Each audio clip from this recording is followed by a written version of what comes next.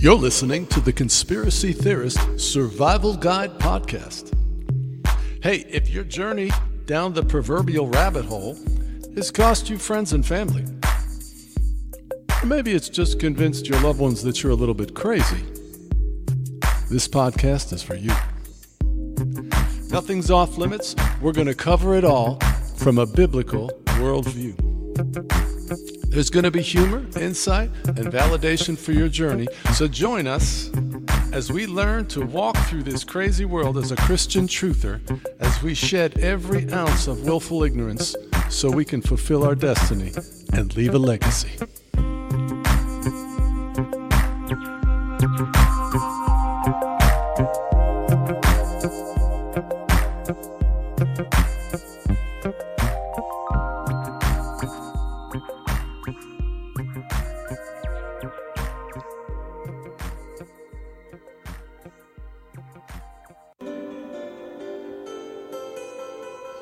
Hello, this is me.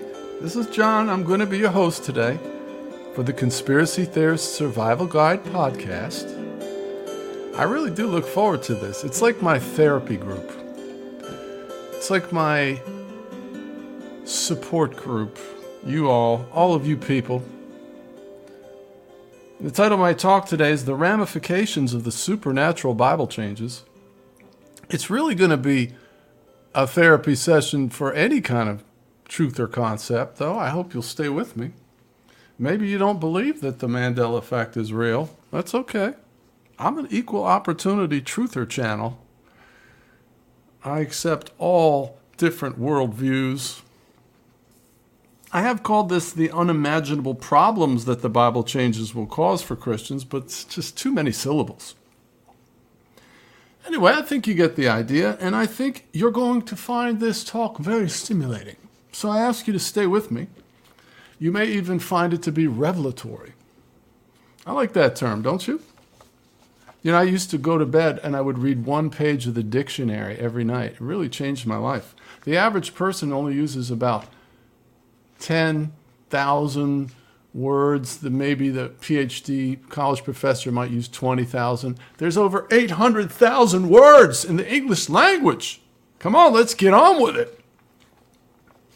But I use that term revelatory. I feel so theological. It makes me feel like I'm so advanced in my knowledge. Revelatory. I know that's probably not a healthy thing, but my dysfunction may serve as a stark reminder that we are all in a search for significance. I think you'd agree with that. From cradle to grave, baby, you are looking for the next goosebump. Because think about it, when you're 5, you're always going to say, look what I can do. Look what I can do. Are you watching? Are you watching? And so if you're honest with yourself, you really never stop doing that. It's just that as you get older, the terminology changes. Because we all know it's inappropriate for an adult to be looking at everybody in the room going, look what I can do. And they'd be like, what's your problem, bro? But we still act out the same way to get people to look at what we can do as adults. So, for instance, if you're wealthy, you might find yourself being tempted to brag about it.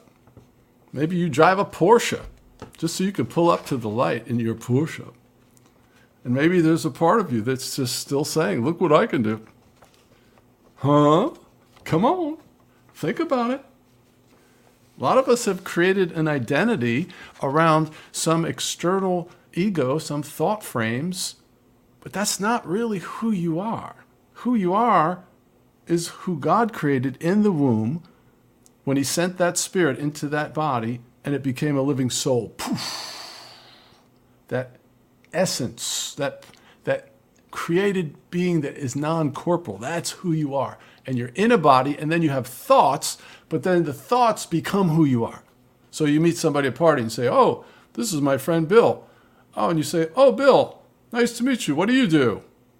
So first of all, you identify with Bill, and then you identify with your vocation, and then your ethnicity, and then your hobbies, and you have this whole framework of these external thought frames, such as what you are, but that's not what you are. You've chosen to identify yourself with those things.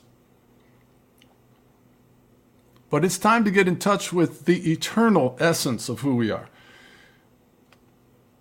That eternal essence, that non-corporal part of us that's in relation to God, the God that created it.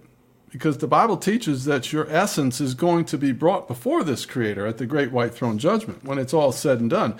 And that essence better have its essence together, dear soul, or else that essence is going to be cast summarily into the lake of fire. For whosoever's name was not found in the Lamb's book of life was cast into the lake of fire. And first time I read that, I was really shocked, because casting is not like, okay, all right, you didn't pass the test, you got to go down here now, I'm sorry. No, it's like, get out. You're summarily tossed out. Oh yeah. I mean, I'm sorry to be the one to tell you. Maybe not what you were hoping for on the way to work this morning, or wherever you may be as you're listening to me. But this is an aspect of God that is clearly revealed in the Bible. And Paul even said, knowing the terror of the Lord, we persuade men. So if you'd like to make your peace with God, you could do it right now, wherever you are, even if you're driving to work. Or you're just listening somewhere, just say his name, say Jesus. Just start to talk with Jesus, and then just surrender everything. Surrender all your good deeds first.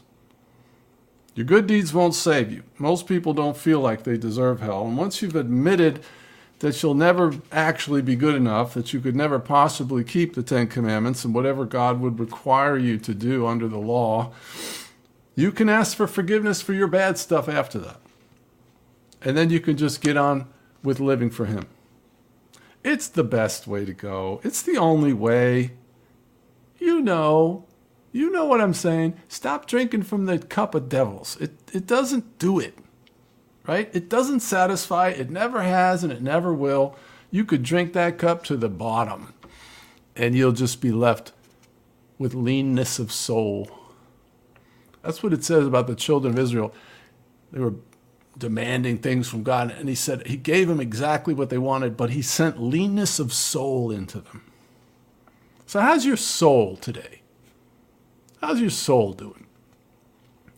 Do you have the sap of God in your bones, or are you just quivering? You're just like feeling like you're not enough. What you have is enough. Nothing is enough.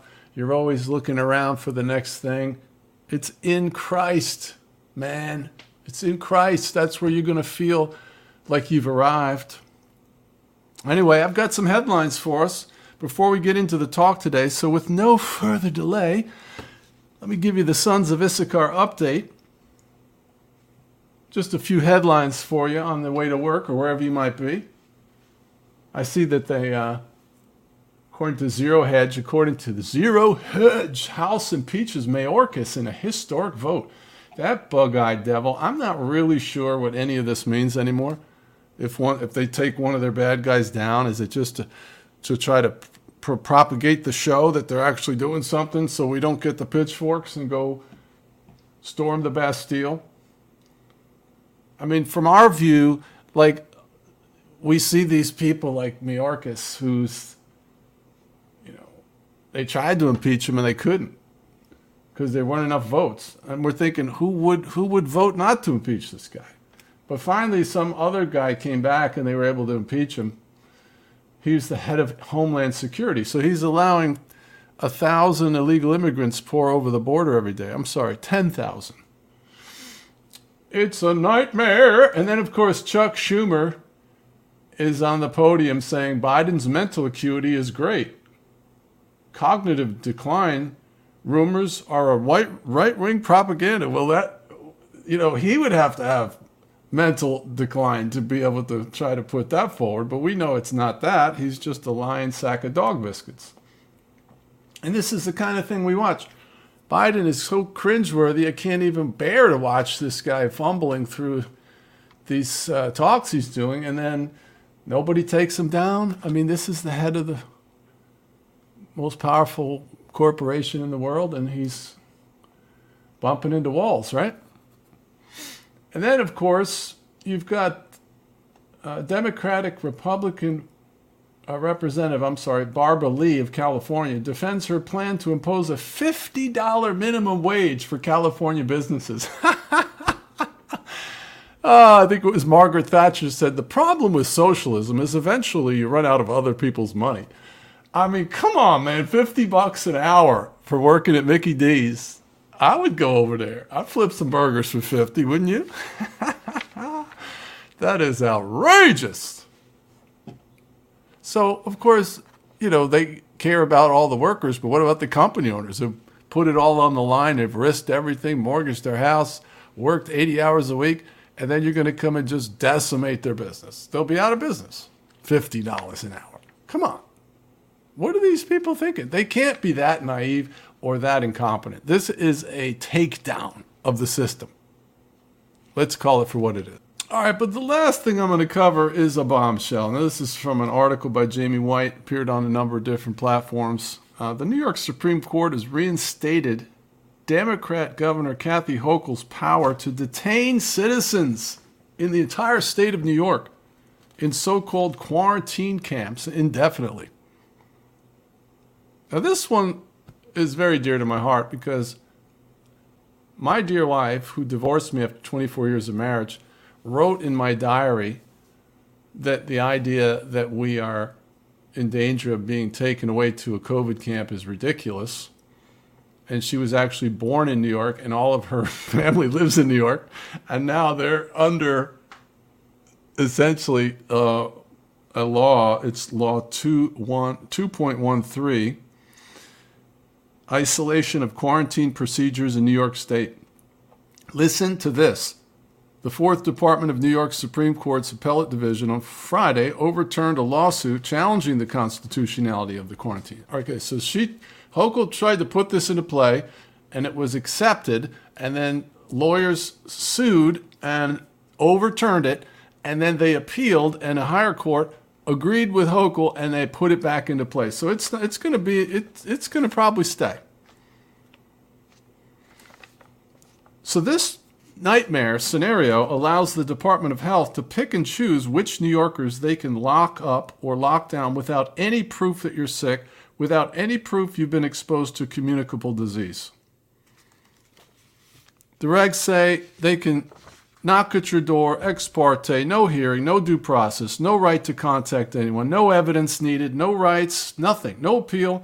You have a right to review after you've been locked up. So it is guilty until proven innocent. The law reads as follows: whenever appropriate to control the spread of a highly contagious communicable disease, which, by the way, doesn't have to be. It could be Lyme's disease. It could be anything they decide is a threat. The State Commissioner of Health, who I have no contract with, by the way, who appointed this guy to be czar over my life? Anyway, the State Commissioner of Health may issue and or may direct the local health authority to issue isolation and quarantine orders consistent with due process of law. No, it's not. It's a violation of every known law. To all such persons, the State Commissioner of Health shall determine appropriate. So then it goes on to say, for the purposes of isolation orders, isolation locations may include home, isolation, or such other residential or temporary housing location that the public health authority issuing the order determines appropriate, where symptoms or conditions indicate that medical care in general hospital is not expected to be required. So they can come in the middle of the night and take you out with a bag over your head and put you in some camp, and there's nothing you can do about it. Here's some of the wording. The order goes on to say that they will monitor such person to ensure compliance with the order and determine whether such a person requires a higher level of medical care. There you go. There is we can take you and then we can force vaccinate you. It also goes on to say, wherever appropriate, coordinate with local law enforcement to ensure that such persons comply with the order. Let me translate that for you. They'll come to your house at gunpoint. They're going to coordinate with local law enforcement that's corrupt. There's no time limit, so they can lock you up and lock you down for days, weeks, or months. There's no location restriction. They can put you in any facility that they want. And once you're there, there's no procedure in this regulation that says you can get out of quarantine once you're in there, and they can essentially administer whatever medical treatment they choose. Welcome to the New World Order. If you're a conspiracy theorist kook, you've been completely vindicated, because this is no longer just Australia or Canada. This is right here at home, in place, fully operational, complete medical martial law. Thank you very much. And of course, if this is allowed to continue somehow, then of course you're going to start to see it popping up in all the other Democratic states at first. And off we go into the noose, tightening around the neck a little bit further. And so I urge folks to make their peace with God and do something. That's what D.L. Moody said. Do something. I think it was Peter that said, true and undefiled religion is this: keep yourself unspotted from the world and help the widows, or something like that. So essentially, there's the spiritual part of your Christianity, and then there's the do something part of your Christianity. Okay, so if you'd like to get involved, come on, reach out to me. John@wakeuporelse.com. That's my email. I want to hear from you. All right, so without further ado, I'm going to transition to our talk today, which has many titles, but it's basically the ramifications of the Bible changes are really a big problem. Okay, how you like that for a title? Here we go. The unimaginable challenges created by the Mandela effect for followers of Christ. Basically, I wanted to share some of these things that I've been thinking about what I'm going through, and especially with my kids. And then I've been finding out what a lot of other people are going through because I'm talking to you. And of course, we're talking about the consequences or the ramifications of the Mandela effect upon our lives. The quantum effect, the Amos 8 prophecy, whatever you want to call it, our reality is shifting. You know, I just say to the unconvinced that may be listening, if we are all deceived, as you believe we are in our minds, I mean, we do seem to be in possession of a lot of evidence that we aren't deceived. And we're in a possession of a lot of empirical evidence that the unconvinced don't seem to have any answers for. So even if it is just misremembering, as you keep saying, we don't believe you. Basically, we don't believe you. And so our corporate experience, even if you're right, this whole group of hundreds of thousands or millions of people all claiming the same thing is a phenomenon in and of itself. So you can't rationalize this as some, naturalistic thing. A bunch of feeble-minded people bumping into each other on the internet. It's millions of people. I mean, you've got movies about it now. You've got Fox News covering it. You have major magazines, Popular Mechanics, Good Housekeeping, 3 or 4 other major magazines doing big spreads on the Mandela effect. All right. So it's not a little thing. And so the problem that you have, unbeliever, is that all of us are remembering these things the same way. We're all remembering the same way, and it's statistically impossible. And so, we're freaked out. It's messing up our lives, for some more than others. And so we're here sort of as a support group for one another. We're seeking answers from God so we can survive all the ramifications of this phenomenon. Because basically, it's like being in an earthquake. I don't know if you've ever been in an earthquake before, but I was in an earthquake once when I was in California. I'll never forget it. It was Sunday night. It was 10 after 6 on Sunday night. I was watching MASH. I never forget this. And the house just started going back and forth. Like, it wasn't going up and down. It was undulating back and forth. And it was very unsettling because, you're like, what do I do? I guess I could have run out of the house, but even if you're in an open field, the field starts opening up beneath you, where do you run? Right. And so in a way, that's sort of what this Mandela effect feels like. there's nowhere to run. The very reality that we've always held to be fairly linear. The past is the past. Now I'm in the present, and then there's the future. I mean, that's all out the window. All of that linear, fixed thinking is out the window because whoever's pushing the levers can actually change history. And this is why I believe we hear this exclamation from the entire world in the future that we read about in the book of Revelation, a future prophecy yet to be fulfilled, or possibly being fulfilled as we speak, Revelation 13:3. And all the world marveled and followed the beast. So they worshiped the dragon who gave authority to the beast, and they worshiped the beast, saying, who is like the beast? Who is able to make war with him? What would possess people to say that? I mean, if you could press a button and change history, that's a tough row to hoe. You know, how are you going to deal with that guy? We've always believed that things were fixed and solid. And, you know, how did they change history?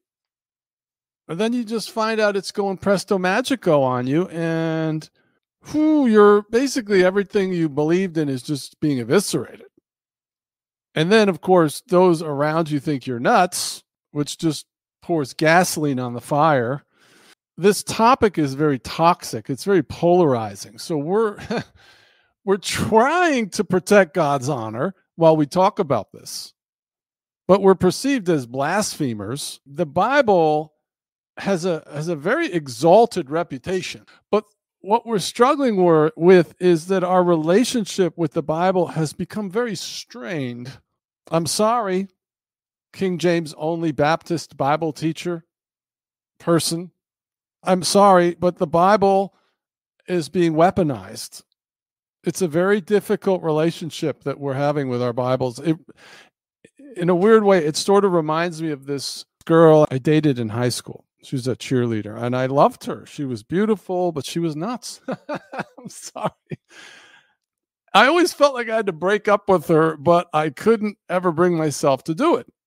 And if that analogy seems blasphemous, I know it seems blasphemous to me too, but it's because the Bible is being blasphemed from the inside out, and the unconvinced are ignoring it. So we're trying to shout a little bit to get your attention. We're trying to reason with you in what is so obvious to us.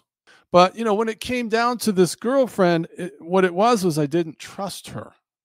And I do believe that's how many of us have come to view our Bibles now to some degree. I still do trust my Bible, the parts that I'm familiar with. But I mean, how could you go to these obscure books in the Bible, Zephaniah or Zechariah? Are you going to go read Obadiah, you know, and you're going to, like, you know, believe that what you're reading is from the Lord? If you don't know the Bible passages, you don't even know if it's God's word anymore, unless they're familiar. Or maybe the story is even familiar, but you don't know how much of it's been altered, and so you're trying to stand on the word. That's a pretty important thing as a Christian, to be able to lay hold of the promises of God and apply the promises of God to the storm that you're in. But your trust has been eroded. I know mine has. I don't think I'm very different than anybody on this transmission. And then, of course, the unconvinced seizes on that and says, see, the devil's really having a field day with you. He's convinced you that this ridiculous, impossible event has taken place and you've lost your faith. No, he's convinced you that this event is impossible, even though it's happening, and has given you a priori argument, which gives you fake permission to not even look into it. And your subsequent spiritual blindness is one of our biggest problems. Hey friends, I just wanted to break into this message here for 1 second and just share with you that being a content creator is a very challenging undertaking. Typically, folks either work full-time and do this on the side, so they're burning the candle at both ends, or you jump in with both feet like we have, and you trust listeners to help support you if they can. That's us. We're on a mission. So please consider partnering with us by using the donate button below. Every small amount is appreciated, even $5. You can also visit our store, which is Bargaintopia. It's BARGIN, topia.com. And we got a variety of lab-tested, super clean supplements with free shipping. We're going to be adding custom apparel for conspiracy theorist kooks, and then other extremely unique and useful things. So check us out over there. Be sure to join us for our live streams over at Wake Up or Else on YouTube. And you can find us at wakeuporelse.com. Thanks for keeping us going. Back to our message. Church leaders have become the blind leading the blind. And you know where they end up?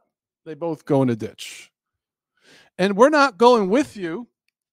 We would wish you that you would come to us into the hellstorm that we're in, but at least it's the truth. The unconvinced, in a lot of ways, are like the Pharisees that were trying to discredit the blind guy that Jesus healed, right? They brought him before this panel, and they're like asking him all these questions like he was lying. They were trying to discredit what happened to him. And he was like, look, I don't have any answers for you. All I know is I was blind, now I can see. That's all I could tell you. So I don't have any answers for the unconvinced. All I know is it is not misremembering. It is not mass hypnosis or confabulation or implanted thoughts. If I hear one more person tell me, oh, well, you're just confusing the Platter's peanut guy with the Monopoly guy. No, that is a supposition that you have, but it's incorrect. It isn't a fact because you say it. I'm not confusing the Platter's peanut guy. It's not demonic delusion. It's not a government psyop. It's not Photoshop tricks. It's real. It's really taking its toll on me, though. And probably the biggest drain is the dismissive attitude of the unconvinced.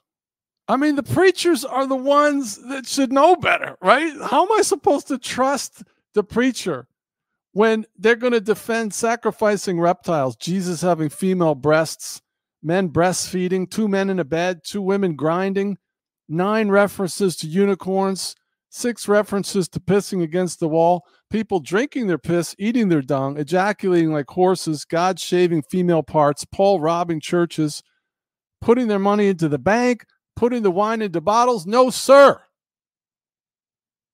That is not my Bible.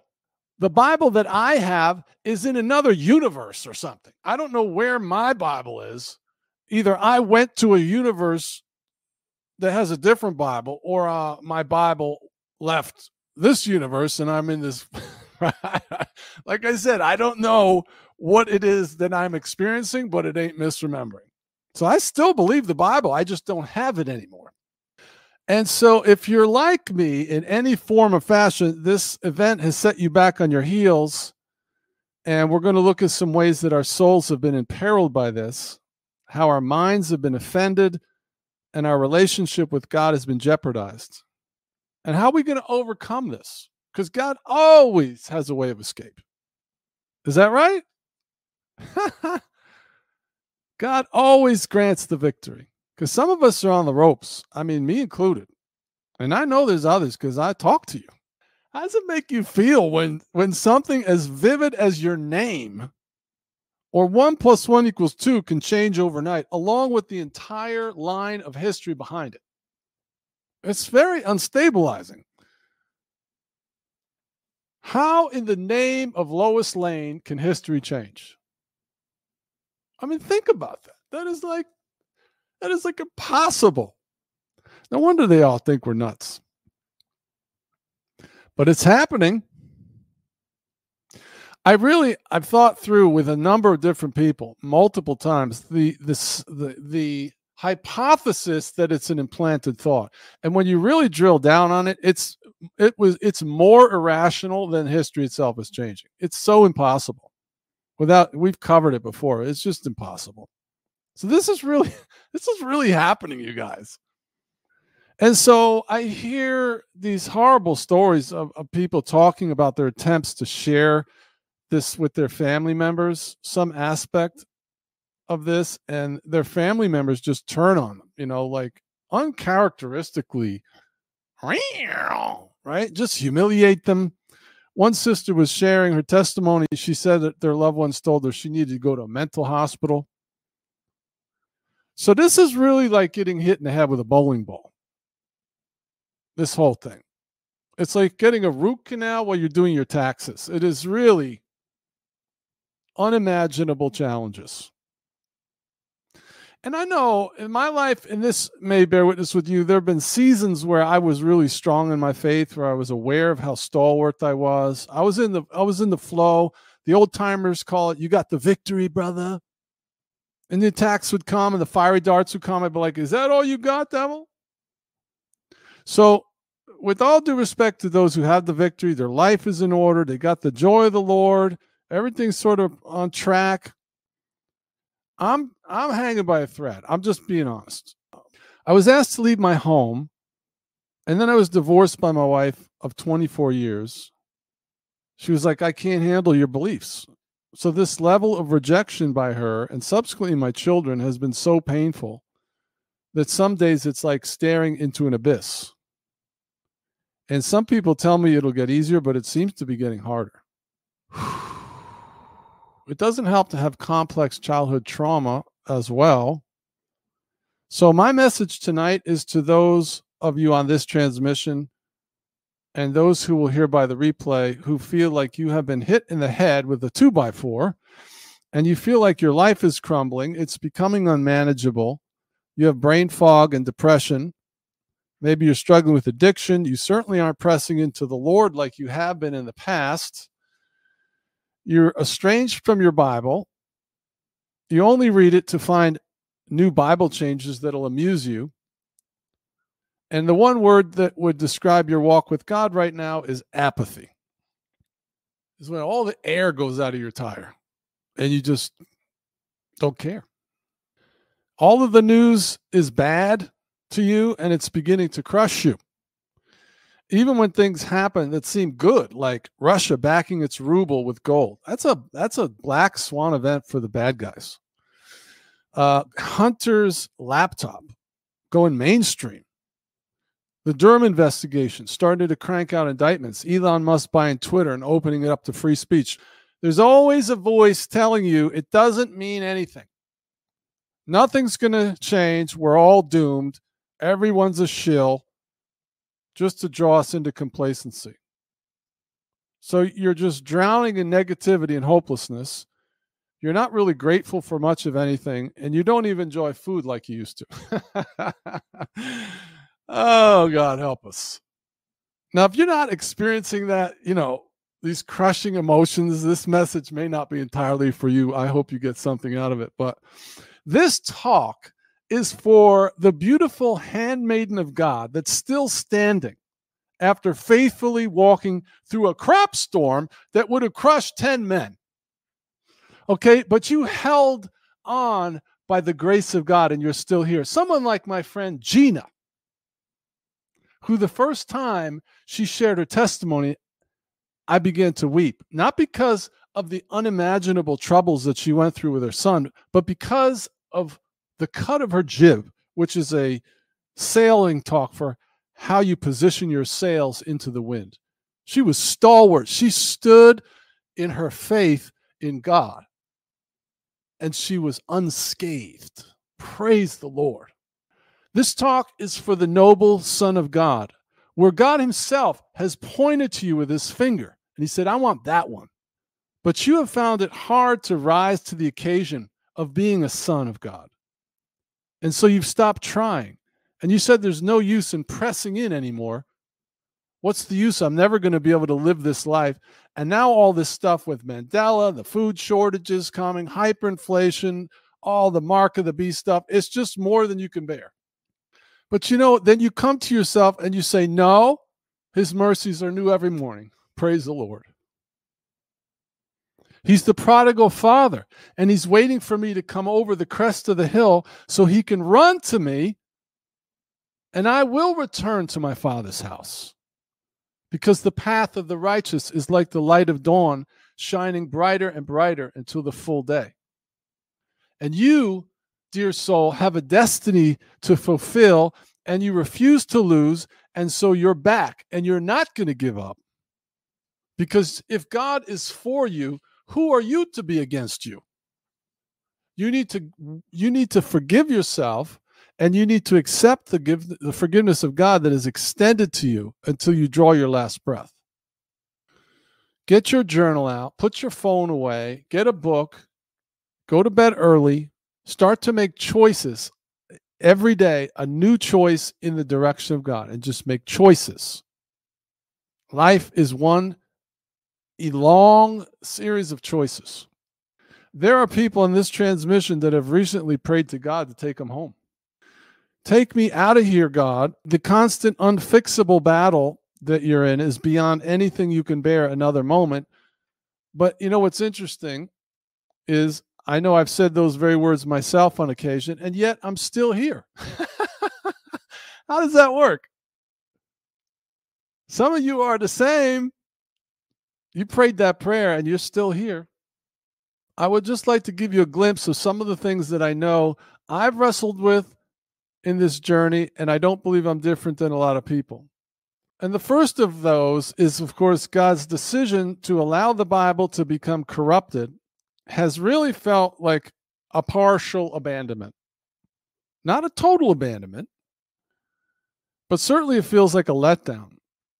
Sort of a kind of God fumbling the ball. Now, I know in my mind that can't be because he's perfect in all his ways. But I'm here to tell you that we are not going to make it unless we become honest with ourselves. This is a very complicated event. The theological ramifications of the Bible being corrupted like this are staggering. We are going to have to really embrace honesty within ourselves. Because many of us are laboring under a constant sense of loss from this. We're mourning our friend, the Bible. I mean, think of the comfort and the role that the Bible has played in your life. And what are we going to do about this? Well, we're going to stand on the promises. Because we can still get meaning out of the scriptures. I'm doing it every Sunday here. And these scriptures are still blessing me. I don't know about you. This promise that when things are overwhelming me like a flood, when the enemy will come in like a flood, the Spirit of the Lord shall lift up a standard against him. So to me, this is God promising us that he's going to match energy with energy. It's going to get darker, but so is God's power going to get more empowering. We need to look for it. We need to exercise our sonship towards it and adopt the 2 spies mentality. Okay, the 10 spies went in. They were overwhelmed by the opposing forces. Isn't that how you feel? 8 of them were knee knocking. They were like, oh, we're like grasshoppers in their eyes. But 2 of them were like, we're well able to take the land. And the Bible says of them, they had a more excellent spirit. Don't you want to be that? I know that things are dark, but we are called to walk into the storm in victory with our chest held high, our chin up, and shout in the victory. David comes down from the field and he sees the Israelites cowering because of Goliath. He's like, psh, he was like a boy. He's like, who is this uncircumcised Philistine that defies the army? Hallelujah. We need to get clear on the nobility, the robe of righteousness that has been given to us by King Jesus. And he said, all power and authority is given unto me. Then he goes like this, go therefore, deputized by King Jesus. I think it was Spurgeon that said, it's almost as if God does nothing lest men pray. What does the future hold? Perhaps it depends on us to some degree. That which is written will come to pass, but when? Maybe our victory spirit, our overcoming spirit will determine the time frame of the judgment that's coming. The other promise is this promise that God will sweep in when you're in need. When my father and mother forsook me, the Lord will take care of me. How will a young man cleanse his way? By taking heed thereunto, according to thy word. I have hid thy word in my heart, Lord, so I would not sin against you. How do we make it? We find these promises and then we bring them before God in prayer. Come, let us reason together. That's what God says. Lord, you said that when my father and mother forsook me, then you would take care of me. And I'm just drowning out here, Lord. The Bible's changing. My family's freaked out, and I'm really struggling. And I'm thank you now that you're going to take care of me. And I thank you that you lift up a standard, Lord, when the enemy comes in, and you begin to stand on the promises and you exercise your sonship. And that, of course, goes for daughtership. Well, you're a son of God. I'm the bride of Christ. So it's even. Oh, hallelujah. God really helped me in the beginning there. I still feel his Holy Ghost. Amazing, amazing, amazing. Another consequence, though, of this Bible change thing is fear. And a lot of folks don't really want to admit that, or it's an unrecognized battle with fear. But this is a very perilous snare, this Mandela effect. And you may not have acknowledged it to yourself, but inside you're questioning, how am I going to stay connected to God now without the Bible? Or how will I make it in my walk with God without the Bible? Well, that's fear. And so how do you overcome that fear of not having that source, that resource of Scripture that you can trust in? Well, I asked the Lord that, and he led me to John 16:7. Nevertheless, I tell you the truth. Because I said, Lord, is there anywhere in the Bible where it was like the words taken away and then you give us something in exchange for it? Look at this. It's expedient for you that I go away.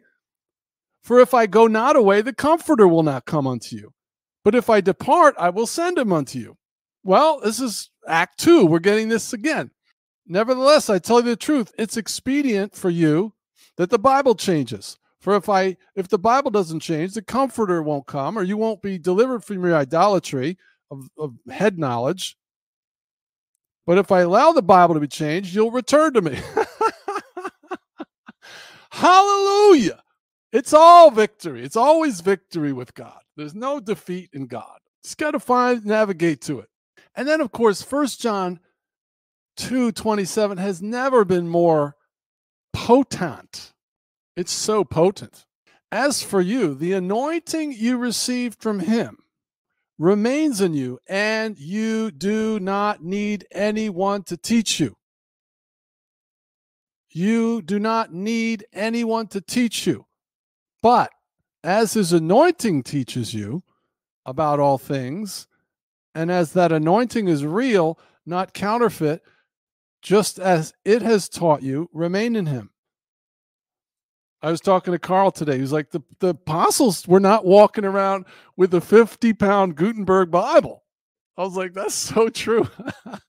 That is so true. All right, so Jesus had to go so the Comforter can come. We're living that now. So let's just roll with it. God, I accept your terms. Say that with me. God, I accept your terms. He is running the universe, by the way.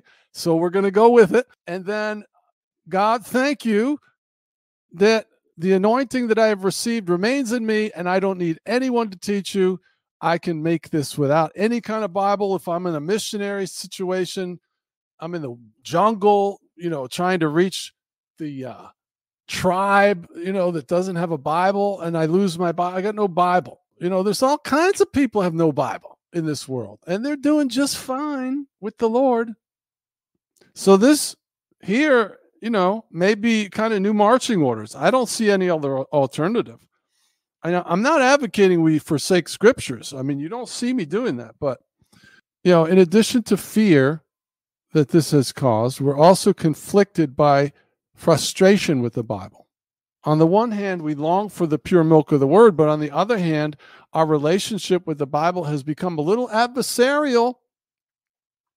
Definitely a frustration of trying to read scriptures, and as I come across a passage that I know is unfamiliar, I know, man, how do you describe the feeling? It's kind of like being violated. like I've stumbled across some intruder in a home invasion or something. So what do you think the solution to that might be? Standing on the promises. So I said, Lord, what's the solution to the conflict that so many of us have with our Bibles now? And this passage came up in my spirit right away. So I really feel like this was the Lord, okay? I immediately saw this story of Philip when he went to the eunuch. And listen to what it says. Then the Spirit said to Philip, go near and overtake this chariot. Okay, so the first answer to your struggle with your Bible is you're going to have to begin to trust, not second guess, the Holy Spirit's voice on the inside of you. You're going to have to learn to discern the difference between, well, that's just me, the voice of the flesh, which is different. The flesh has a voice. I'm hungry. I'm tired. Or the busyness of your mind. That's different. Or the devil. He has a voice. And then there's the Holy Spirit. It's just 4 voices. And you got to learn to hear the Holy Spirit's voice and get specific instruction like this. Go near and overtake this chariot. Very specific direction. All right. But then the other thing, the next idea is maybe a little controversial to some, but I believe it is the mind of God because we're already doing it. And this is a reliance on the consensus of the community. I'm not talking about a guru or a cult leader. Okay, this fellowship, other fellowships are not a cult any more than a Baptist church or a Pentecostal church down the street is a cult. I mean, the unconvinced call us heretics because they can't see past their little doctrine that the Bible can't change. And really, they're the very elect being deceived. We're out in the open. We're very inclusive to naysayers. Cults are very secretive, right? That's not us. We just disagree with you. And your response is to call us names and then engage in all kinds of ad hominem attacks, change the subject. You're very irrational the way you're dealing with this topic. We don't get anybody that will debate us or talk to us at length. It's like ostriches. They just stick your head in the sand and just avoid this thing. It's very odd. Not sure how to help you. If you're like a pastor or somebody you really think you might want to talk, look at this, I would need about 3 hours. You'd have to give me an open mind and block out about 3 hours. And then I think I could help you walk through. There's about 5 or 6 things that would block the average person because 99% don't see this. I think maybe 98, 99%. It's staggering. The ones that see it like that. Boom. I always think of this lady that chatted me up. She was like, I'm 75 years old and I read my Bible and I saw they put the money in the bank and I immediately knew that was never in my Bible. How does she go from 0 to 60 like that? I don't know. How does she come to the conclusion after walking with the Lord for a half a century that her Bible could be changed because she saw one scripture changed in there? Integrity, that's a whole nother conversation. I keep talking to the unconvinced. I'm sorry. I'm sorry. All right. So how are we going to deal with the Bible going sideways? You have to learn to hear and trust the voice of God. That's the only answer. All right. So another challenge that I don't think we really talk about openly is the controversy with other people in the Mandela Effect community. Now, this community is very diverse. And there are a lot of people at all different levels of sanctification and commitment to Christ. And there are many that have no testimony for Christ at all. I mean, we're glad you're here. We're equal opportunity Christian fellowship. Come one, come all. But the Bible being eroded like this has really collapsed any kind of ability to have accountability, which has been like the centerpiece of church government, like from the beginning. So anybody that disagrees with somebody is like, well, I don't believe that was ever in the Bible. So how do you govern a fellowship? It's like flying without a net. This is really perilous. Because someone says, well, that passage is a Bible change. And then you say, well, I remember that like 30 years ago vividly. That's not a change for me at all. And then they get upset. They try to tell you, well, that's impossible. And you have an implanted thought, and they get offended, and then you get offended. Everybody's offended. Everybody's offended. Lots of conflict, lots of offense. So you got persecution within the community, and then, of course, the unimaginable challenge of persecution from the unconvinced, especially your loved ones. I don't really know where to begin with this one. The persecution that we have seen from our families and friends, our Christian brothers and sisters, and especially church leaders, has been for me the most difficult part of this. It's caused the most loss and the most sorrow and the most bewilderment. Because we think, first of all, how could they not see this? I remember early on when I stood up in the church and I walked out, I was so appalled that these men of God are speaking these scriptures that are so wrong, and nobody's going, hey, wait a minute. They're just rolling on and on and on, and I couldn't take it anymore. That really upset my wife. She felt abandoned. I understand. But see, I understand them, but they do not understand us. They think we're deceived. They don't know that this is really happening and how impactful it is to us. I mean, some people, when they saw that the Bible was changing, they were in a state of shock for months. They couldn't even function. So your loved ones have no clue what you're going through. Not a clue. But it's worse than that, because not only do they not see, they don't want you to see. They don't like you anymore because you see. Let me say that again. They don't like you anymore because you see. So in the beginning, they tolerate you, but then they begin to threaten you. And I know this is true because it's what happened to me, and it's 1,000 people I've talked to. So I'm not exaggerating, all right? They say that they will withdraw their love from you if you don't become silent about it.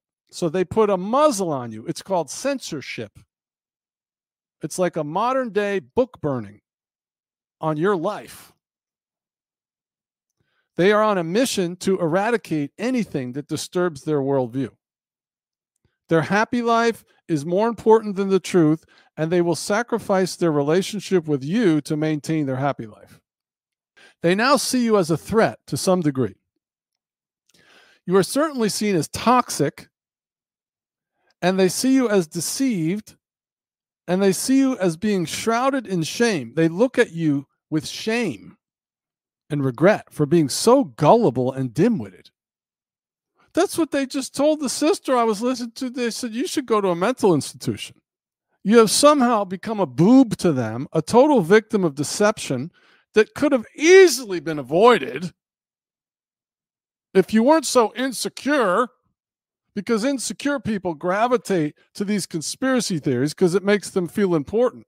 That's what the CIA told them in 1962. So they resent you for being a weak-minded person and causing all of this unnecessary disharmony. That's what's going on in their minds.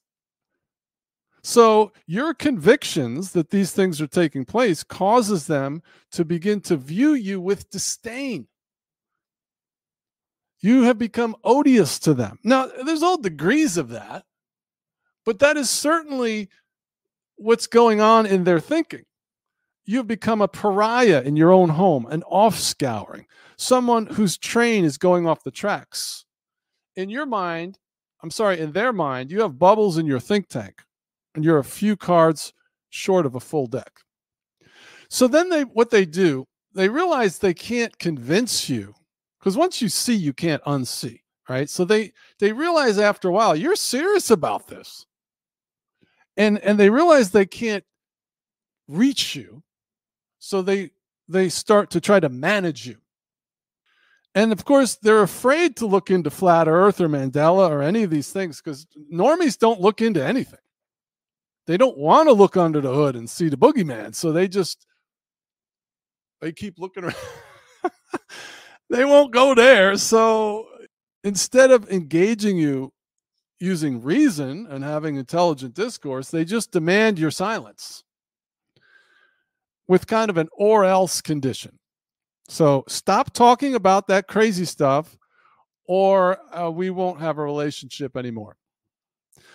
Right? If you've had ultimatums given to you by spouses, children, friends, or church members or church leaders, please post it in the chat as I'm continuing on here, and I'll start to put them up on the screen.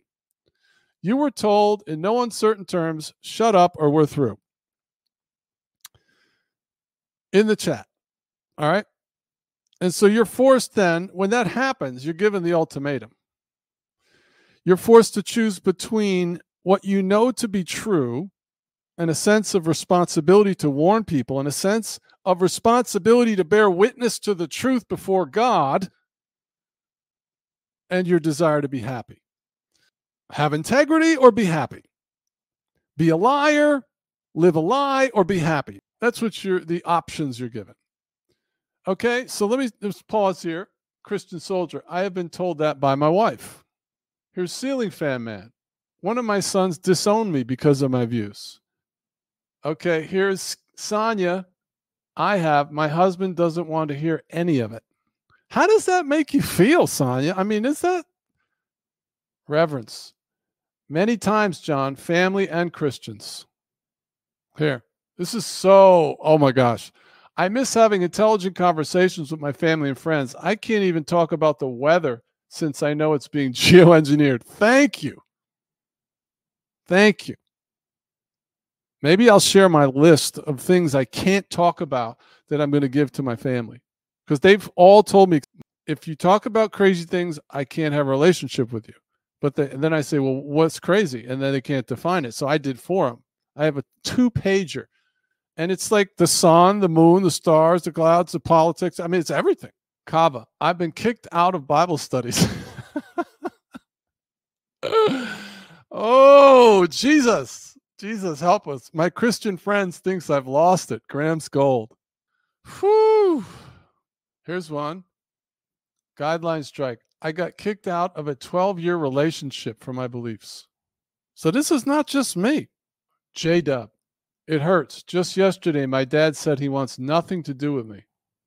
Ergo, the title of this message, The Unimaginable Challenges Caused by the Mandela Effect for the Believer.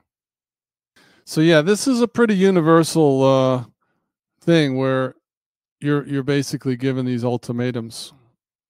And I don't really, I don't blame anybody that chooses to be happy. I wouldn't wish what I'm going through on anybody, but it is certainly by far, to me, the most difficult consequence of this phenomenon, because you can't force your loved ones to want to know about it. So you have to choose between living a lie, basically, to keep the peace, or alienating everyone that's dear to you and then have a sense that you're obeying God. That's the way I felt. So then there's this great chasm of emotional distance between you and your spouse and your loved ones, your children. I would say that divorce is fairly common in this community, and among those who have spouses that don't see and you see, or a lot of people are on the verge of divorce. There's a huge problem if you have kids and you're both Christians and you're trying to raise your kids, and one sees the changes and one doesn't. How do you do that? And then attending church is, if you're still in a church and you're going to church and you see the changes your spouse doesn't, oh my gosh. And you know what was so mind-boggling is when I left my house, I actually stayed with my brother for about a year. And he said it was really hard living with me. I never said boo to him. And I said, I never said anything to you. He said, I know. Just knowing what you believe, it was hard. So it doesn't matter if you're even obedient to them, right? You, in other words, you knuckle under and you obey their edicts and you never say boo. You never come out of hiding. You're a secret agent for God, and you never say anything, and you laugh every time they talk about superheroes and how beautiful the sunset is, even though it's a fake sun and it's made of chemtrails. And it looks like an alien landscape, and the sun's not 93 million miles away because the sunlight's coming in at an angle, and you're seeing all these things, and you have to go along with them because they're oohing and ahhing over the sunset. Even if you do that, it doesn't matter. You're still a freak because you've told them the earth is flat, Mandela effect is real. You've told them already. You told them all the stuff. So they know you're a freak. You're on the fringe. You're a fringer. And you can't walk it back. So, these differences they seem irreconcilable. Now, there are those that seem to be able to maintain their marriages when one spouse doesn't see, but it is difficult at best. I mean, it's a process. First there's disrespect, then there's rejection, then there's isolation, then there's loneliness. Drill, D-R-I-L. Disrespect, rejection, isolation, loneliness, which is what led me to create the cell groups so people could have, a voice. They could find expression and acceptance and affirmation and validation, because we feel very misunderstood. We're not like wringing our hands and this is a oh me, oh my club. Okay. This is real persecution. And a lot of us, I know I've felt anger at my loved ones for being dismissive and being cynical and loving their deception. That's really frustrating to me. Why do you love being deceived? Why won't you talk about it? Why do you keep burying this topic? It's important. So I'm upset with them because they love their deception. And then, of course, you're bewildered by the church leaders. You're angry with them because they should know better. I mean, of all the people in the world, they should be the ones seeing this first. But instead, you bring it to them and they just embarrass you. They attack you. They send you on your way.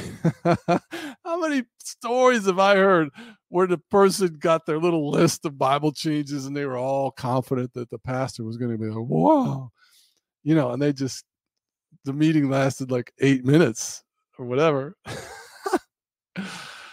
Oh, Jesus. A lot of people made the decision to leave the church. It wasn't your first choice. You love church. You did love church. You got saved in a church. You missed the fellowship and the worship and the serving, right? And the belonging and the friendships and the potlucks. It's a beautiful thing. Don't tell me it's not a beautiful thing. But this thing came in, the change happened and we're so conflicted because in a sense we have this burden for our brothers and sisters to be freed from not noticing this like Trojan horse that snuck into the church right through their own Bibles. But your burden for them continues to be thwarted by like 99% of the believers you talk to. So you're just frustrated. You can't even bring yourself to try anymore. You certainly can't get along to go along. Most of us have tried that. In other words, you keep attending the church as a secret agent. So you pretend you're like them and you pretend the Bible is perfectly fine. And then you sit there in your seat listening to the pastor misquote the Bible, or even worse, they quote it the way they remember it. They real-time self-correct it, and they ignore what's actually written on the page because you have the same translation as them.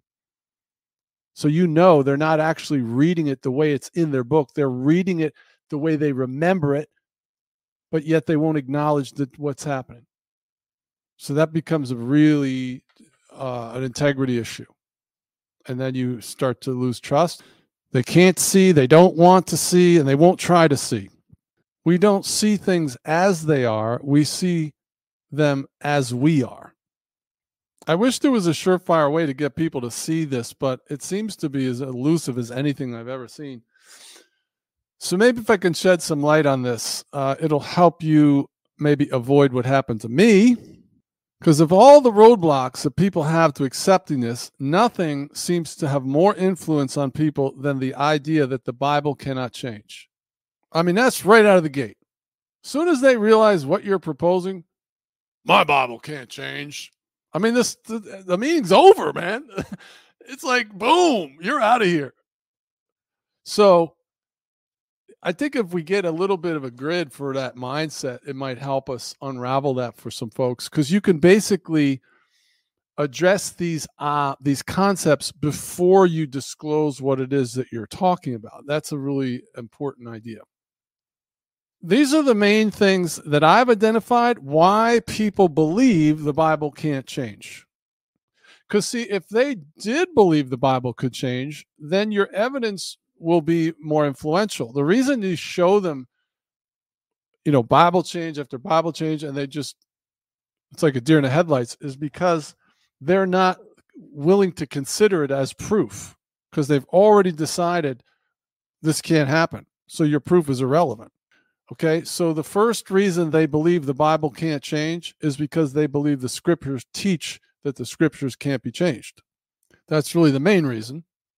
Then they have an assumption that the devil wouldn't be able to change the scriptures because he doesn't have enough power. Similarly, the assumption that God would not allow it because it would violate his righteousness or any of his divine perfections in some way. So you'll hear things like, my God wouldn't allow the Bible to be changed. And actually, another one I didn't put in here is that God is greater than the devil. So the devil is weaker than God, so he couldn't do it, or God is greater than him, so he wouldn't allow it, or he could stop him. So there's this sense that, if we claim this, that the devil is somehow overpowering God, what they don't realize is God is allowing him to do it. God said he would allow him to do it. So even though God is more powerful than the devil, doesn't mean he won't allow the devil, because he allows free will all the time. There's something like 800,000 children go missing in the United States alone every year. And I won't go into the details of what happens to them. Well, that's a demonstration of free will being allowed to do horrible things. So if you apply that to the Bible, though, you still have this problem that there's supposedly the teaching of Scripture that the Scripture can't change. But we're gonna drill down on that for our own edification.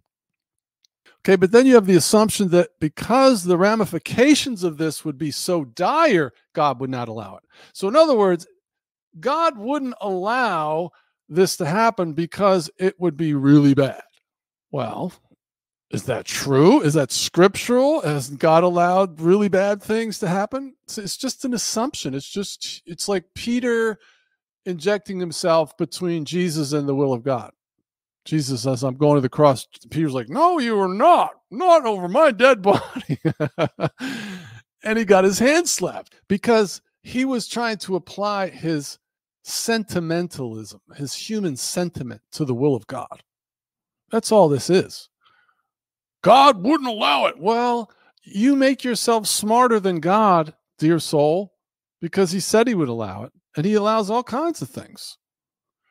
Lastly, the assumption that because the ramifications of this would be so bad that I don't want it to be true, so I'm going to stick my fingers in my ears like a 5-year-old and go, nah. Now, I've already reviewed this topic in detail here with this passage or this video, and I'm actually going to do another one. I started working on it where I go through every scripture that seems to teach that the Bible can't change, and we're going to look at each one in context in the light of what we know. Because, this is just me talking. I believed that the Bible couldn't change. And so I came and I found out, Monopoly Guy had no monocle. And I found out Chuck E. Cheese has an S. And I found out Cliff Notes is now Cliff's Notes. So I was already convinced that the Mandela effect was happening before I even knew that it was affecting the Bible. So when I came to the Bible, it was easy for me to accept that the Bible was changing as well, even though it violated my long-held doctrinal position. I went back to the Bible with an open mind and re-examined the teachings that I had heard all my Christian life, 40 years from the pulpit. This is the eternal word of God. It's unchanging. Well, that's sort of correct, but it was sort of misleading at the same time. So here's a summary of why I believe the Bible can change. All right. And the first one is what I just said. I believe it can change because it's changing. So I'm going back in the scriptures and find the passages which will support my position. And if I can't, or let's say I found passages that clearly teach scripture can't change, I would not be here talking like this. I wasn't able to find any. So, number two, I believe, as others in Orthodox Christianity, that the scriptures are being used to teach, the scriptures that are being used to teach that the scripture can't change are being misapplied. Now, that's not just me. There are different people, groups within Orthodox Christianity that also see that as well. And this is before Mandela effect. So the idea that the Bible doesn't teach that the Bible can't change is not a new topic. All right. I believe the Bible can change because we have been able to find several passages of scripture that seem to clearly indicate that this would happen. So we were, as Christians, we all were like, God, if this is really happening, you're going to have to show me in scripture or else I'm not going to believe it. Well, we found prophecies. Then we found Enoch. Enoch is no joke, all right? He definitely is quoted in the book of Jude. His writings are quoted in the book of Jude. And then, of course, he was a patriarch in the Old Testament. So his writings are at least prophetic, and he describes the Mandela effect. I'm going to show you in a second. And then, of course, we have mountains of evidence that things other than the Bible are changing, like movie lines, geography, anatomy, spelling of words. It's all changing. Then we believe the Bible can change because we have 7 different kinds of proof that reality is changing, 8 if you include the Bible code. So this whole idea that we're just misremembering is a non-starter because we're not just relying on our memories to prove this. For instance, we have flip-flops. Flip-flops is almost like we watched it happen real time. Tidy Cats, Houston, we have a problem. The Flintstones lost its T, and then a year later or something like that, it came back. And now actually Chuck E. Cheese flip-flopped, and I have residual from when I did a video when it flipped the first time, and I have a video with a timestamp that's impossible based on the present reality. So I personally have residual evidence from a video I personally did. Nobody can tell me nothing. Case closed. Thank you very much. Jordan fades back. Swish. Boom. Absolutely happening. Well, you're just misremembering. You're a liar. You are an uneducated, uninformed liar. It's not true. I believe the Bible can change because there appears to be passages that indicate that even if there was providential preservation, it was modified by a time limit. That's a whole nother topic. All right, so you've got Amos 8, of course, is clearly tied to a future event through a celestial event. I did a whole video on that. I researched that quite extensively before I released that video. I found 3 or 4 other full messages that I listened to by other preachers on Amos 8, and they all agreed independently that this can be interpreted as a future prophecy. In other words, it wasn't already fulfilled because it has a celestial time marker associated with it. In that day, what day? The day that the sun stops in the sky in midday. That's the day that I will send a famine of the land. Well, that has happened. We've had this event take place. And furthermore, it's, I believe, Revelation 8, this celestial event is mirrored in Revelation 8. It says the same thing that Amos says in Revelation, that the sun will stop at noonday. Well, that ties Amos to a future prophecy. So very easily I can embrace Amos 8 as a famine of, not a famine of bread nor a thirst for water, but of hearing the words of the Lord. It's not just regional, it's everywhere. And they shall wander from sea to sea and from the north even to the east. They will run to and fro and seek the word of the Lord and shall not find it. Except in here, the lion is still tucked in my heart. Thank you very much. Judge not, lest ye be judged, is still in my memory. It's in my heart. And that is the word of God. That which was given to the original authors and has not been affected by the Mandela effect is the immutable Word of God. It's the only conclusion I can come to.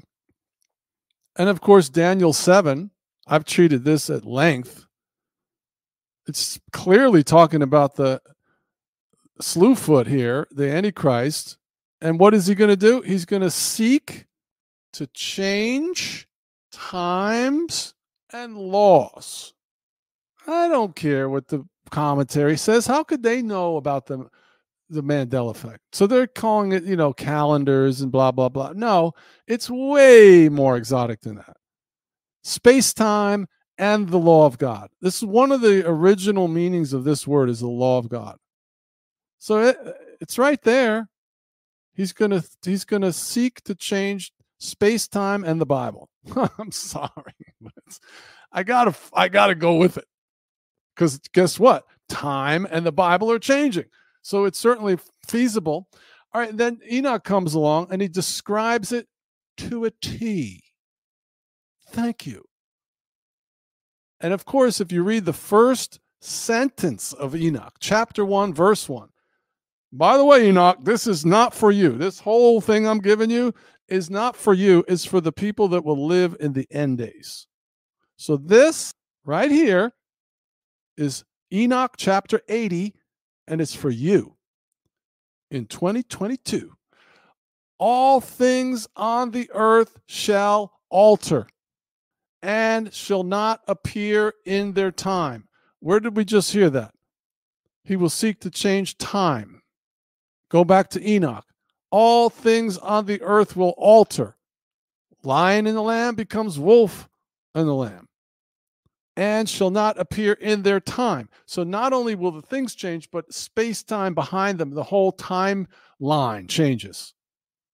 Enoch was hooked up, baby. He knew what time it was, man. Enoch had the direct hookup. God was like, I cannot take you anymore. I love you so much. Come up hither. Boom. And it says, and Enoch walked with God and was not. Boom. He had his own little personal rapture. It's crazy over there. And then, of course, he goes on to describe another known Mandela effect, which is the fruit. And in those times, the fruits of the earth shall be backward. And we have bananas growing up. And most people remember bananas growing down. And of course, we have residual evidence. I can't pull it up right now, but we have this one video of from like the 1960s in Cuba, and it pans by this dock, and you see all these bunches of bananas, and they're all growing down. Never did that happen. Never did bananas grow down in this reality, except on that video. Where did that video come from? How does that video exist? Why is that video showing bananas growing down? That's impossible. Bananas don't grow down. Well, maybe there's some truth to this phenomenon. So the scriptures teach the scriptures can't change. That's the first problem. So when you go to this, I listen to all the Bible theologians teach on this topic, and they cover a lot of different subjects when they're trying to make their point. I'm like, get to the point. This topic is like mind-bending.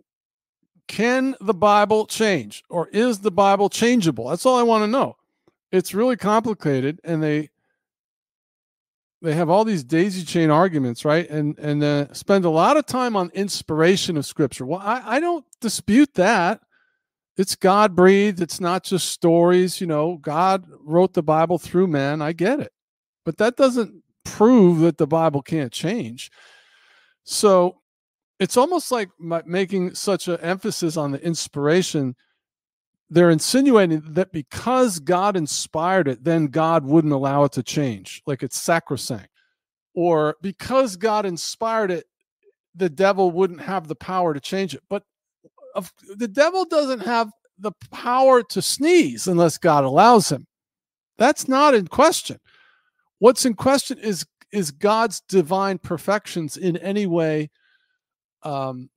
offended if he allows free will? Apparently not. Because what we're actually talking about here is very simple. It's inerrancy. That's all I want to know. Is what I have today in my Bible that's on my coffee table the same words that were given to Jeremiah or Ezekiel or Moses? Has what was given to the original authors been preserved and is the same as what I have in my book? That's basically inerrancy. And my answer to that is, for many passages now that I have in my Bible, it is an emphatic and unfortunate no. And this has not been done through naturalistic means such as corrupt translations being published. It has been supernaturally altered, more along the lines of Pharaoh's magicians turning a staff into a snake, using whatever means that we don't know. We have guesses, CERN, D-Wave computers, black magic, who knows? But what we know is that we woke up one day in 2016 or whatever, and our life was turned upside down. On this point, in summary, I do believe it is correct to say that the Word of God can't be changed. The Word of God is immutable, which means it will come to pass. Mutable means what has been said will happen. It's unchangeable. Like God is immutable. The devil can't scratch God's throne. He is from everlasting to everlasting. I am the Lord, I change not. And what God says will come to pass. His word will not come back void. The word of God is inerrant and it's accurate, but we have to make the distinction between what has been recorded on paper and is in our possession and the original autographs, which were given and then prior to being impacted were written on our hearts. Those words remain immutable and inerrant. I mean, we're forced to make some sort of distinction like this. We have no choice.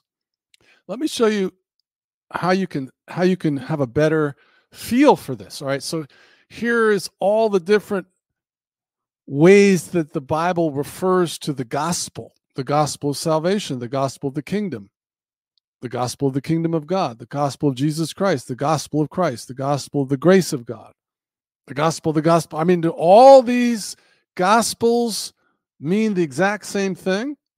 Are they all interchangeable, like Scripture and the Word of God we're being asked to believe are interchangeable? Look at how the Bible describes itself. When you go into the Scriptures and you look at how it refers to itself, what you find is there are a variety of terms used to describe itself. And I would suggest that some of these words are not interchangeable. Some of them are the same, like scriptures and holy scriptures, or the writings or that which is written. Those are obviously the same. And then you have the sacred books and the scrolls.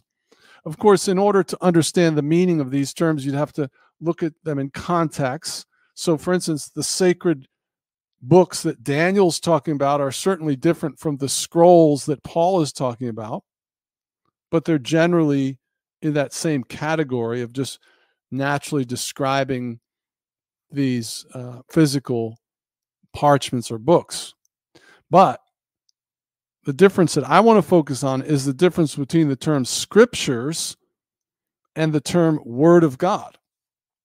The word of God and scriptures. So when you go into the Gospels, you can find that the story is called the gospel of the kingdom.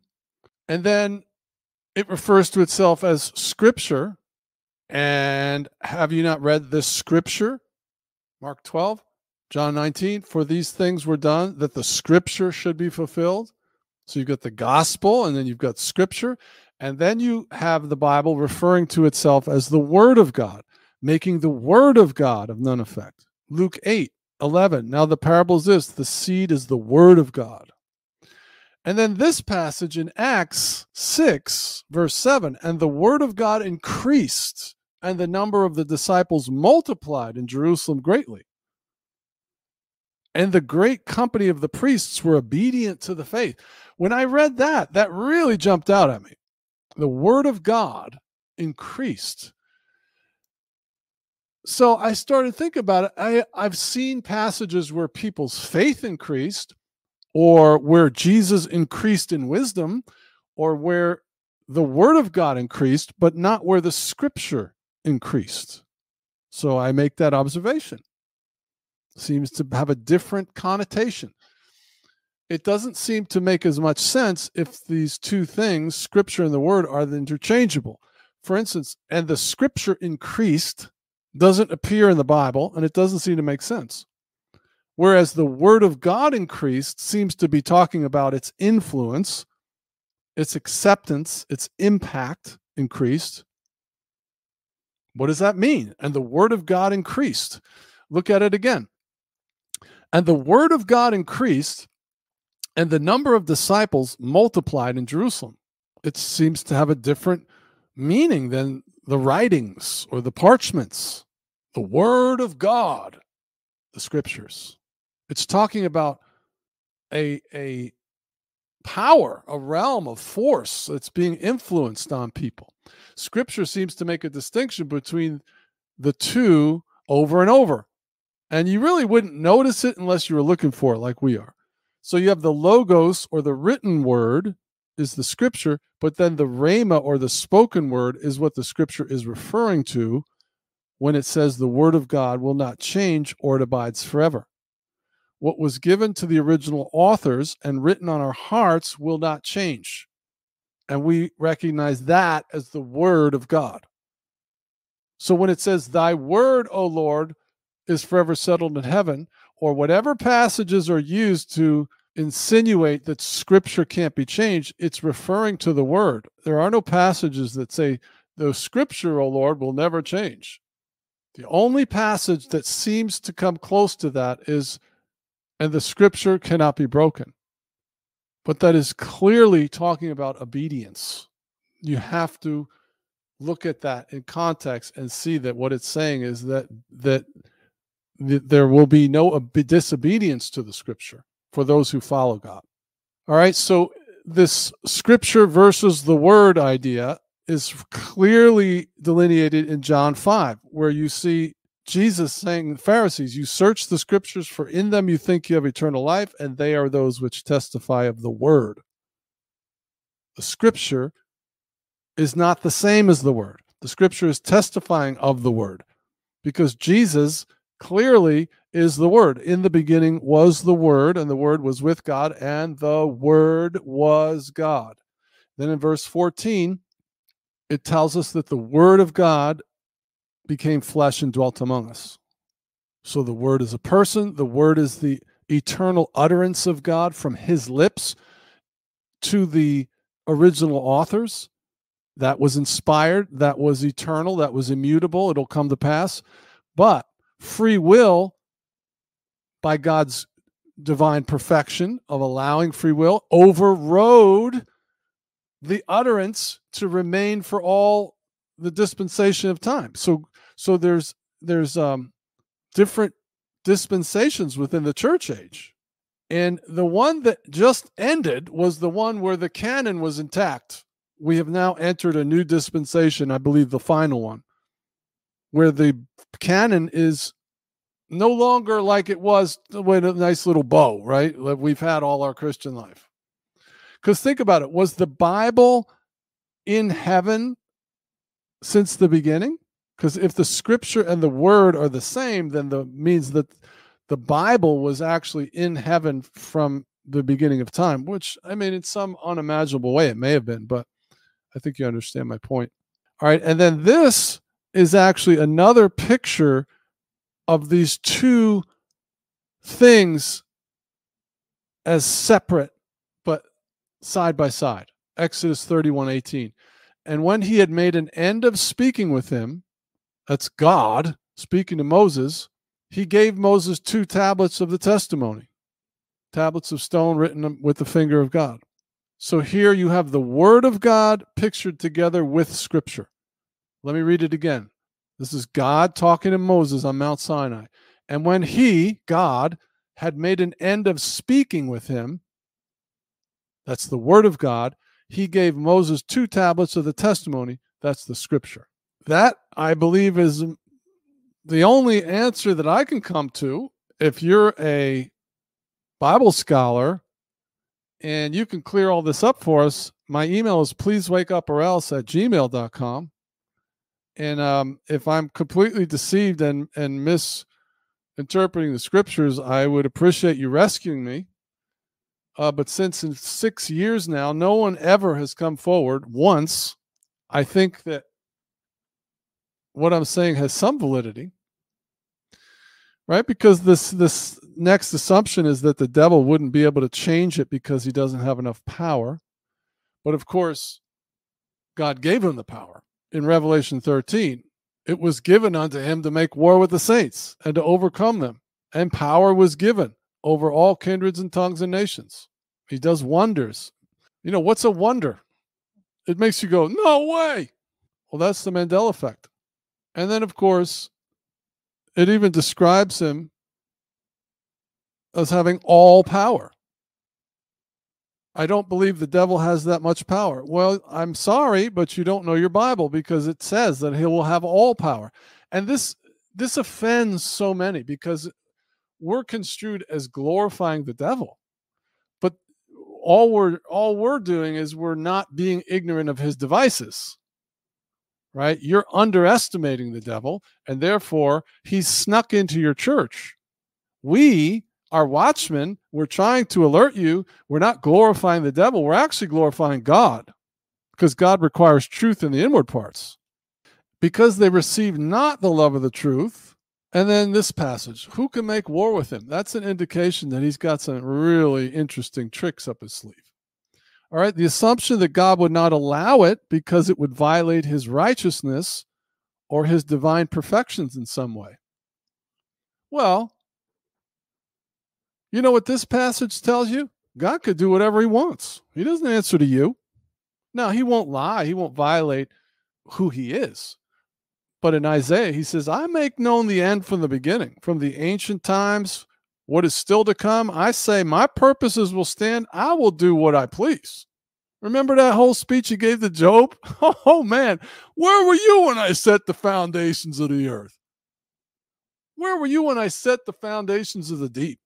So God needs to put the naysayer in his place and be like, look, give me chapter and verse, or quit telling me that the devil doesn't have much power, okay? Chapter and verse, or just repent, because it's not true. You don't know your Bible if you're telling me that the devil can't do this. Look, let me show you again, okay? Here. And it was given unto the devil to make war with the saints. Well, why can't that be interpreted as he would be allowed to change the Bible? This overcomes any providential preservation that you might think you have that the Bible can't change. It's a trump card. It's a modifier. Just like Revelation 22, verse 11, I think, seal not the words of the prophecy. Do not protect the Bible from Satan. God says, I'll do whatever I want. The assumption that because the ramifications of this would be so dire that God would not allow it. Well, this chapter, Revelation 22, is really dealing with this Mandela effect thing. And one of the things that was revealed to us is this is a judgment on the church and the world. God is not playing. And in this vision of what's happening, this passage here may be referring to the ramifications of the Mandela effect. When you take out this influence of the Bible, people, as Jonathan Edwards say, will find themselves to be very disadvantaged, to say the least. And so you're stuck in your spiritual state because you don't have the Bible anymore. He who is unjust, let him be unjust still. He who is filthy, let him be filthy still. Your argument that God wouldn't do it because it would be a big problem is correct. It will be a big problem, but it doesn't mean that God won't do it because he says things like this. It's a judgment. It's supposed to be a big mess.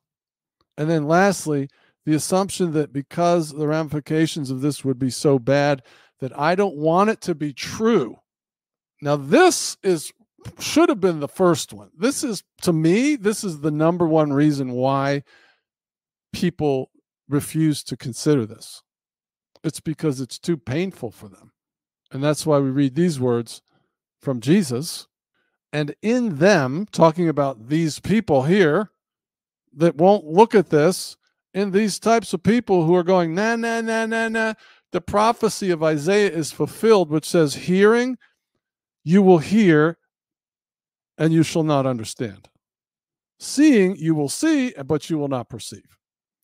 For the hearts of this people have grown dull, their ears are hard of hearing, and their eyes they have closed, lest they should see with their eyes and hear with their ears, lest they should understand with their hearts and turn so that I should heal them. So what we're experiencing is nothing new. I call this a kind of a self-inflicted trauma-based mind control. Okay, in other words, once people realize what you're proposing, they then realize the ramifications are so dire that they assume God would never allow it. And because to them that would be unlike a loving God, my God would never allow that, they get huge cognitive dissonance, which is a visceral reaction. It really jams people up because they're thinking, this is going to really disrupt my program. So they subtly, at that moment, they give themselves permission to stop trying to even consider it before they get too far into it. And they decide to switch their posture secretly within your meeting there without disclosing it to you. And now they're thinking, how can I end this meeting? Because this is now a total waste of time. What you're proposing is really offending me. It's dishonoring God. There's no reason to even discuss this because it can't be true. And then, of course, they put it in the box of conspiracy theories and thereby giving them further permission to stop considering the evidence that is presented to them. Because when you attack the messenger, then you delegitimize the message, right? So the topic is rejected before even considering it because people intuitively know that by embracing it, they're going to be persecuted. So they know it's not going to be happy bells. They're going to lose everything. Their church, maybe their family, their goodwill in their community, of course. So that, you get sent packing. And this goes on over and over and over and over. What are we to do? What is a person to do? Well, trust in the Lord with all your heart. Lean not to your own understanding. In all your ways acknowledge him, and he will make your path straight. Sometimes the answer is there is no answer. Hey, thanks for listening. We'll be back again next week, Lord willing. And if you'd like to learn more about how to face the inevitable pushback that comes when you start to question the official story, be sure to pick up a copy of the Conspiracy Theorist Survival Guide. It's a guidebook for persecuted truthers. It's on Amazon, or you can get it through my website, which is wakeuporelse.com. It's on audio or paperback. Be sure to sign up for the newsletter so we can be notifying you when we're doing an interactive live stream. There's a lot more content on the truther journey, as well as the supernatural Bible changes on my YouTube channel, which is Wake Up or Else, all one word. And remember, if anybody calls you a kook or a conspiracy theorist nut, you hold up your finger and you tell them, hey, I may be mistaken, but I am not crazy.